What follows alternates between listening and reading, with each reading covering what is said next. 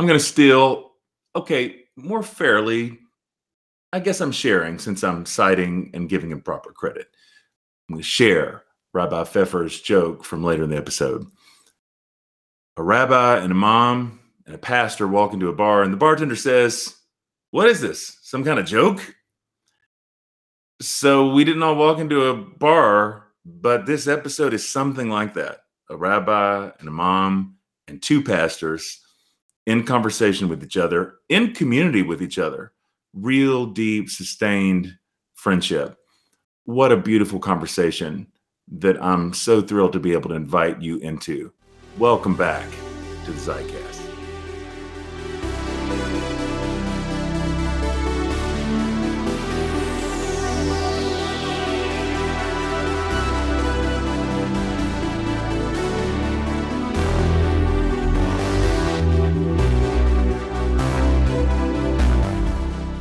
What is this? Some kind of joke? I love that line. It's a fantastic line. And it feels so descriptive of so much of my life now. I'm aware I'm not the most likely person to be doing some of the things that I'm doing, especially on the interfaith side. But what a gift it is. The strange paths that you take to know the people that you know and to have the friendships that you have, to overhear the conversations I get to overhear. It's such a special season of my life in that way.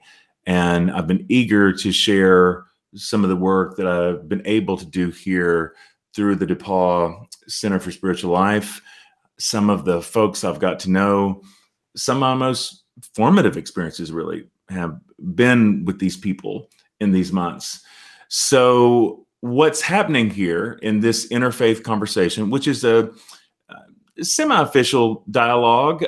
There's going to be a series of these. They're going to be ongoing.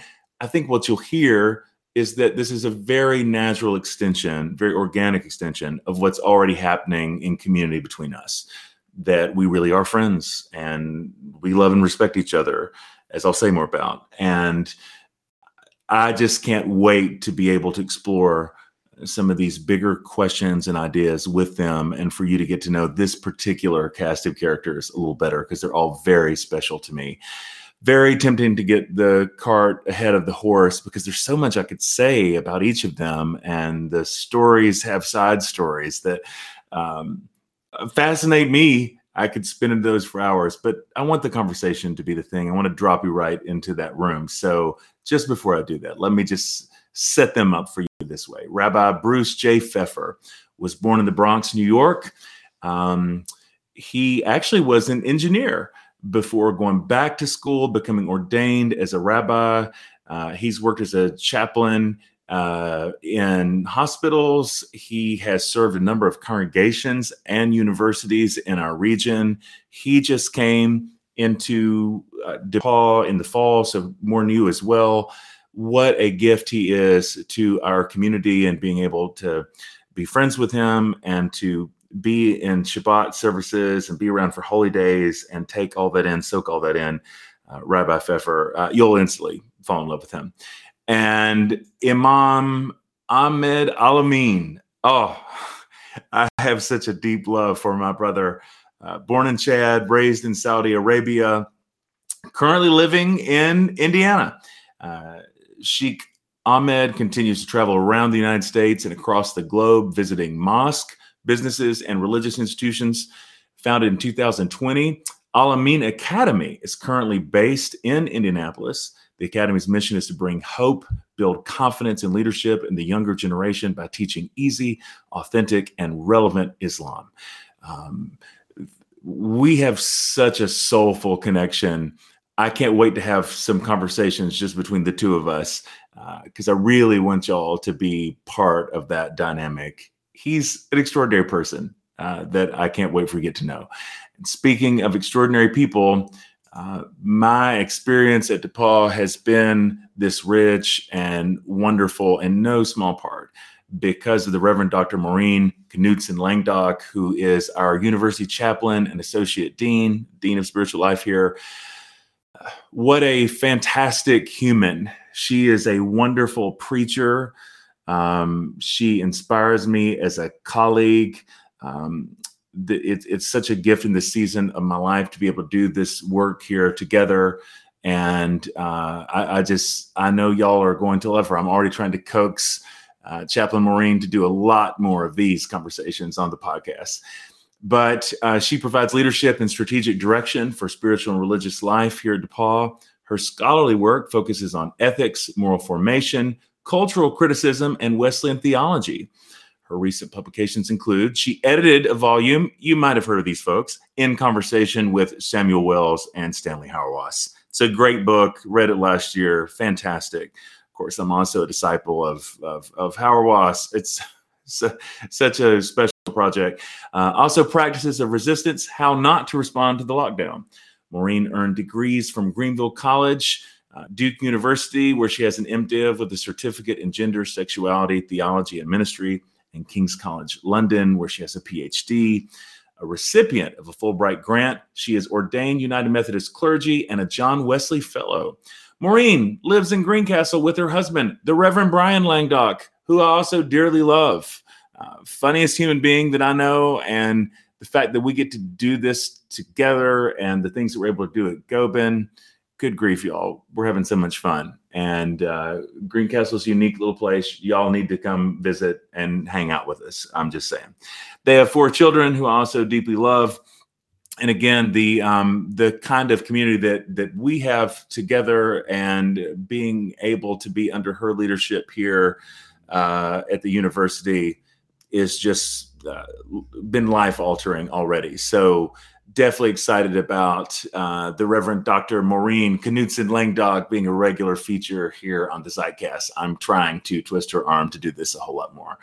But let's jump right into the room, y'all. One of the things that I think you'll hear that I know I loved about this conversation is that you've got folks reflecting on the treasures of their tradition, but also reflecting in a vulnerable way about the ways that we've struggled within our tradition, which I feel like is such a wonderful way to start a conversation.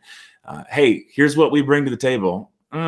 Also, here's the thing that I've struggled with while being at this particular table. Here's a challenge that I've had. It's a beautiful conversation. There'll be many more left to come. Thank you again for being here on the Zeitcast. Let's roll right in, y'all.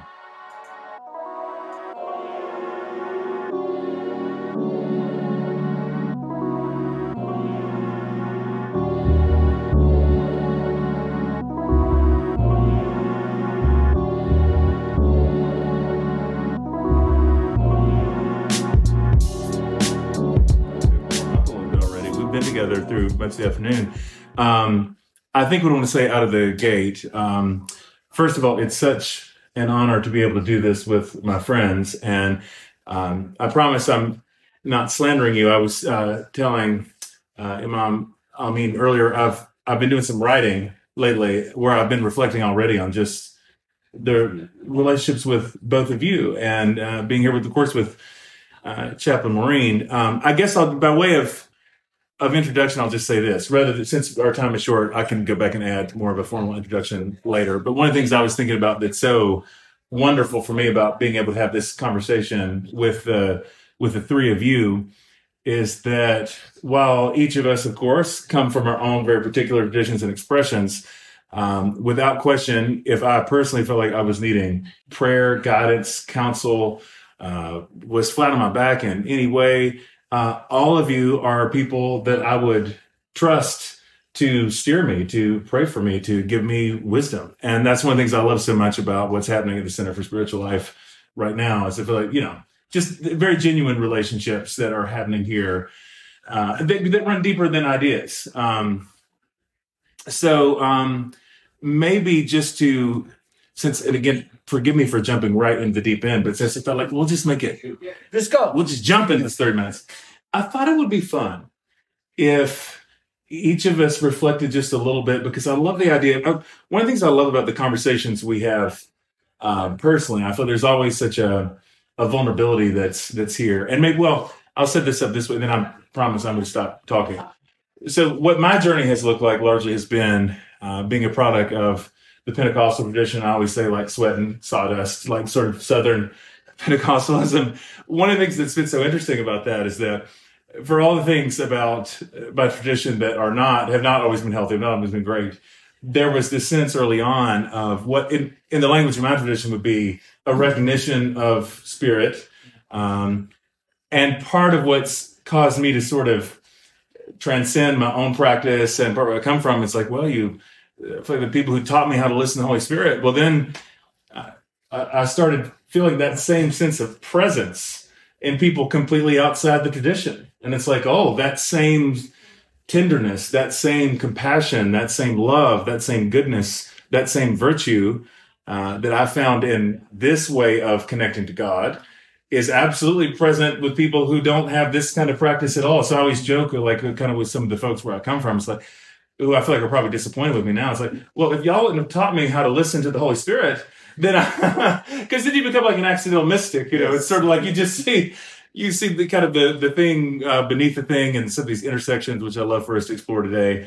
But I do find each of you to be such authentic and tender people. And I thought it would be interesting if we all reflected kind of out of the gate. I would love it if each of us could share a bit about something from your particular tradition that you love, that you cherish, that you think is something very unique that the tradition brings to the table, but maybe then also something that you've struggled with within the tradition, either historically or currently. I just thought maybe that would be a fun way of us all kind of starting with both like, yeah, here's something, the treasure we feel like we carry from the story that has produced us, but then also maybe here's some of the things that we struggle with from inside our own expression of that story. So anybody who would want to start with that. Sure. Prophet Moses was first. Yeah. So one of the things I treasure from my tradition, and I'm not saying it's just Jews have that. My name is Bruce Pfeffer, by the way. Yeah. Rabbi Bruce Pfeffer. I'm a chaplain also, and I'm from the East Coast originally. I was born in the Bronx. I grew up in New Jersey, and I've been in the Midwest since 1995, and I've been in Indiana since 2006. Okay, there you go. All right. And so one of the things I treasure is the connection with the past and the future. Mm-hmm. And I imagine that might just be a human thing. I'm not saying it isn't. Sometimes it's a melody. We have an expression, me Sinai, meaning from Sinai, as if it goes back to Mount Sinai with the revelation with Moses. Now, some of those things that people say, oh, that's the ancient melody, and it's actually, we know it was from 1974 or something like that. But it takes on the aura as if it goes back. But the Passover Seder, the Passover is the English Seder, which is a service where we, in the spring, where we remember the Exodus from slavery. And we, in a sense, are reliving it. We are not actually reliving it, but it's as if we are. Mm. And I think about it because I know that my ancestors also had the same ceremony. And even I did as a child. And we drink 4 cups of wine or juice. And my grandfather used to say, you have to have 4 cups. And my little sister, who is now taller than I, would say, 4 sips are enough for me. And every year at Seder, I hear that same conversation. And that's like a microcosm of the big picture also. And so that's something I cherish. The pandemic's been really hard on that because when it first came, this was one of the first things we had to give up is getting together with the family. Yeah. Before, and it happened right around the time when it hit America. So it was before the other holidays for most other traditions. I can't say all, but we found out we had to stay home, and we did it in small groups. And that's not so unusual. It's happened before. And we had the technology like that, and the Zoom and other things, which helped us, but it stinks. Yeah. But that's also brought up new great things. Now, what was the second part of the question? Something that you struggled with within the... Something I struggle with is the problem of evil. Mm-hmm. That's really a big problem. And as a Jew, there are some Jews that believe in afterlife, but most Jews nowadays that you will run into, and it depends, of course, we're not all exactly the same, but we tend to focus on the here and now, working towards a better future, but we don't look typically for the time when it's just gonna, like an afterlife, where everything's gonna be fixed. So the theological problem of God being all good, all knowing, and all powerful, that they don't hold up. So that's the problem. And I'm willing to, me personally, let go sometimes of the all knowing and the all powerful, but I don't want to let go of the all good. So that's what I'm gonna leave off, because that we don't have so much time. So thank you for listening. It's beautiful. Who wants to go next? Thank you for sharing. So, when you call, they will say your call will be answered in the order it was received. Moses was first, Jesus was second. I see. That's fantastic. Just so you know, our calendar starts not with Moses, but with creation. That's funny. Yeah. Okay. Well, when you were sharing about Passover, I was thinking about the importance of ritual and habits. And right now, in my Christian tradition, I'm particularly thankful for the season of Advent. So that's the season we're in, the 4 weeks that are leading up to Christmas. I'm grateful for this season of waiting and longing and preparing. And I love that there's space in that season to name that things aren't the way that we imagine God wants them to be, that the world is still hurting and sad. And I appreciate there's some space to sit with that, but also the understanding that Advent is an active waiting. So we're trying to live into the tomorrow that we imagine God wants us to live into. Ultimately waiting for Christmas, that God with us, Emmanuel. And that, for me, that would be one of the things that I deeply cherish about my faith tradition, that this mysterious belief that God wants to be with us, that God desires and longs to be close to us. And so relationships would be central for me and would animate the things that I do. And that would also be the part that I probably struggle with the most, would be when that claim that God with us becomes misinterpreted or is instrumentalized to suggest that because God is with me, that means God is not with you. Oh, okay. And because of that, that the ways that sort of misunderstanding or perversion has created all sorts of evil in the world. And not only by people who affirm that God wants to be with us, but in the name of Christ, right? Or, because I am a Christian, I think these things or say these ridiculous things in the media or perpetuate these evils. And I would hope that as a white Christian living in the United States, I'm also struggling with my complicity in the ways that has and continues to exclude people and hurt people and oppress people and harm people, which is not the way of Jesus. So good. Thank you. I can make sure this thing is not going to preach. When are you preaching? Seriously, right? Yeah. I guess I'm the next Yeah, one. please. Okay. So my name is Ahmed Al-Amin. I'm the imam, which is equal to pastor or rabbi, the religious leader. I became imam accidentally.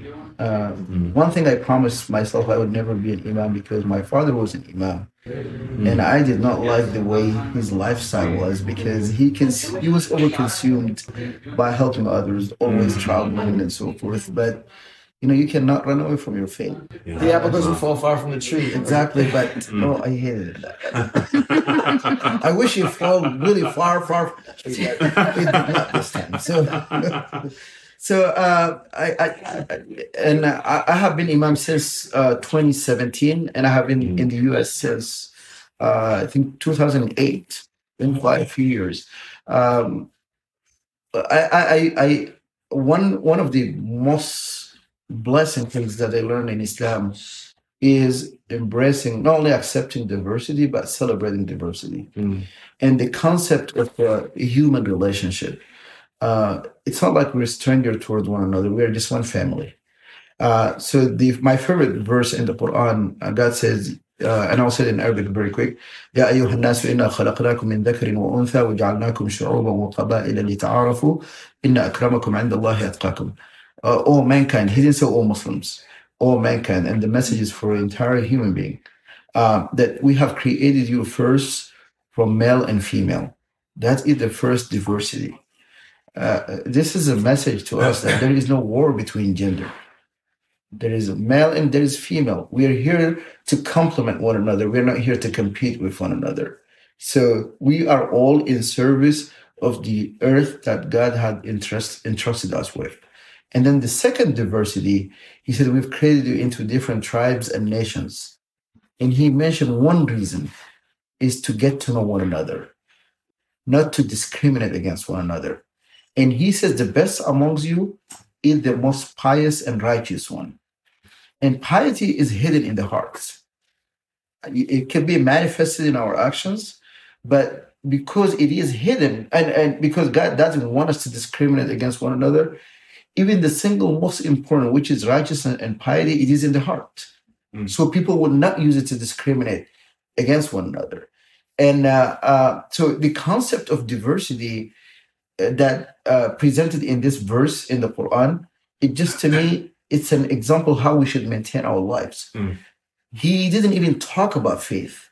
Now we use faith to fight one another.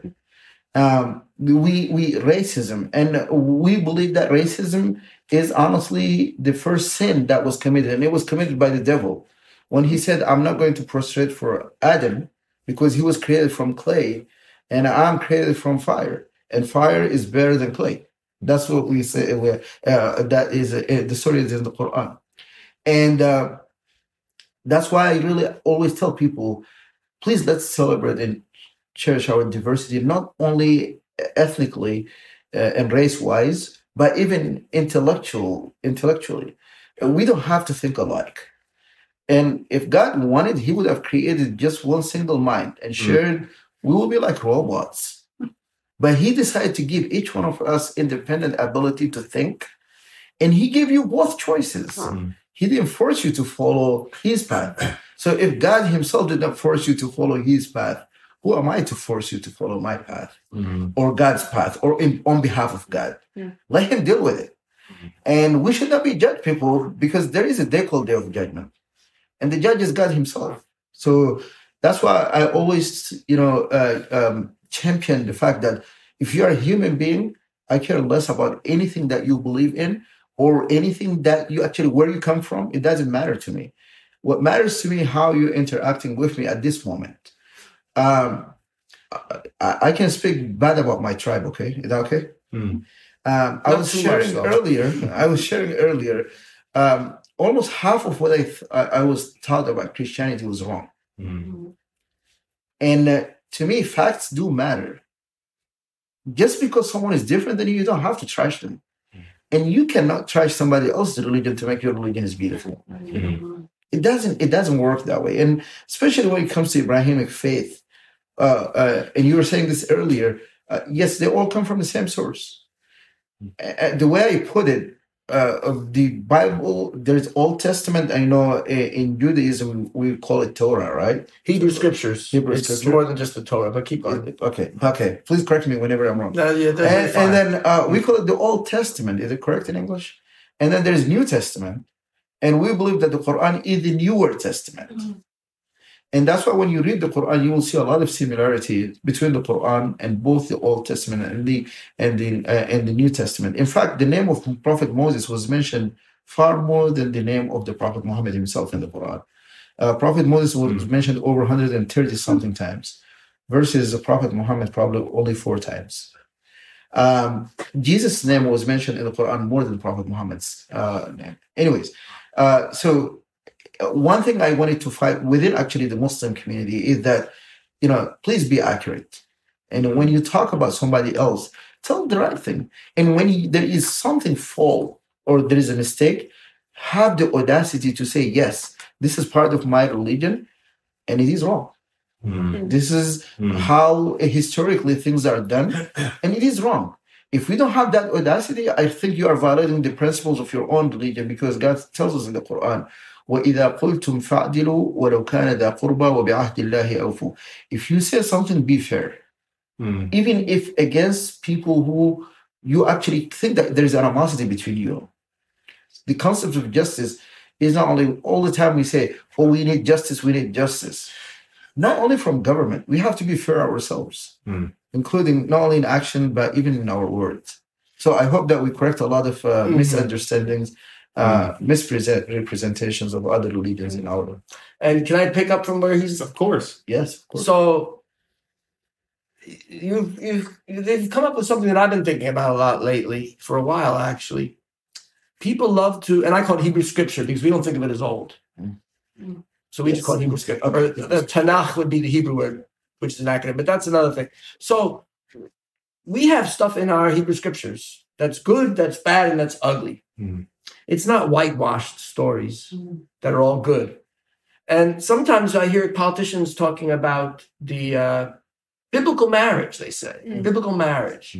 Well, if you look at so-called biblical marriage, you have Abraham and Sarah, where, first of all, he has a second wife, Hagar. Now, she was a slave, so whether or not you call her a wife, that does not make it even better or worse, And Hagar is sent away. She comes back. She's sent away again with her son. This is all a mess. And then you have Isaac and then Jacob. Yaakov. Jacob has not one, not two, but 4 wives. Now, if you call the two Bilhah and Zilpah, if you call them concubines, does that make it better? No, it makes it worse. So that gives me good feeling that we don't just say, oh, it's a beautiful, perfect story. So we can be self-critical. Yes. Sometimes the rabbis say, oh, they make up stories that make it better, but I'm glad we still have the original source, which I don't always take literally, by the way, but nevertheless, you have it there, the good, the bad, and the ugly. So thank you. Yes. So I just wanted to add on to that. Thank you. Yeah. Thank you so much for sharing. And I love, I am mindful of our. When do we have to stop? Well, unfortunately, like 5 minutes. So I was like, we've all got to basically say hello. I tell you what, though, and this is where, so we'll say, and I do feel terrible, by the way, for not doing formal introductions. My thought was like, oh, we jump right in. I can tag that on like a podcast later. But I just, part of what I love about this, because I feel like everybody, this idea of being self-critical of your own tradition. I mean, one of the things I think Christians do the worst in America, especially of more evangelical variety, is we're a very ahistorical people. There's this idea of almost like, there was Jesus, then for some Protestant evangelicals, then maybe Martin Luther, and now there's us. There's no sense of connection to history at all. So whereas I think Christianity at its best, part of the idea is that you start from a posture of confession, you start from a posture of humility. The important thing oftentimes about identifying with any particular faith tradition is you're also reckoning with the underside. You're reckoning with its faults. That's part of what it is to be part of a people, is you don't just get to cherry pick like the handful of things that you think are good and beautiful, which I feel like where I come from, a lot of what we do. It's like, oh, I'm just kind of a Jesus person. Well, no, actually, you're part of a story and a history, and some of which is good and some of which is not good at all. So I love the whole trajectory of this conversation in that way. Oh gosh, I just wish we had more time for this. I was laughing, thinking, Rabbi, that it was so beautiful the things you were saying about like the problem of evil. But Maureen's husband, my dear friend, Pastor Brian Langdock, sent me this great video clip. There's this British comedian. She's in the UK, but it's kind of like the Borat type of thing in that the people that she interviews don't know that it's comedy. So it starts and she's got a real, like I don't know, BBC kind of voice. And it's very, she had this conversation with like a theologian and you tell he doesn't know like what it turns because he asked what seems a very serious question about, like I had a friend who called out to Jesus right before having this car accident, still had the accident. It was terrible. And, hasn't been able to forgive God. It's like a very serious point about like the problem of evil. And like he's trying to learn to be kind of tender with all this. And her response is, my mate Dave said, if he ever sees Jesus again, Jesus Christ is a dead man. It was just like, that's the kind of stuff that she does. It's just very like, and you see the theologian like not know whether to laugh or like argue, and it's just this great. Rabbi, I would feel even if it's almost more closing. I've quoted you so much now. You have the best like rabbi dad joke of a pastor, a rabbi, and an imam walk into a bar. I don't want to steal your punchline. Sure. The rabbi. You're both ministers or priests? Ministers, pastors. Yeah. The rabbi, the pastors, and the imam walk into a bar, and the bartender says, "What is this? Some kind of joke?" It makes me so happy. And it is. It's kind of like it feels like a book title. Even. What is this? Some kind of joke? Because I feel like part of the comedy and beauty of this is that coming from such different places and spaces than what we've come from. Like this sense of community that we have is so beautiful, but so strange. So I even love that kind of a little more seriously. What is this? Some kind of joke? It's like, but because it's so, I feel like part of what's happening for me here is kind of getting to sit at each of your feet and to learn and the way that I'm growing and encountering the divine. So I'm just so grateful for each of you. I'm glad we get to continue this conversation, which we definitely will do. So thank you so much. Thank you. Imam Amin, Rabbi Pfeffer. By the way, if we go to the bar together, I'm going to ask for milk. That's what makes it funny. Yeah. I'm not going to drink either. I don't drink alcohol. Except for Passover. That's true.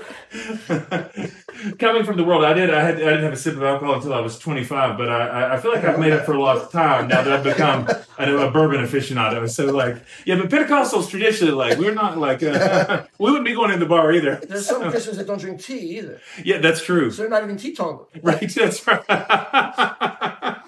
There you go. That's fantastic. Well, I actually think this is a perfect way to wrap our time. Thank you all so much. This is amazing. I can't wait for a part 2 of this, where we can go a little bit.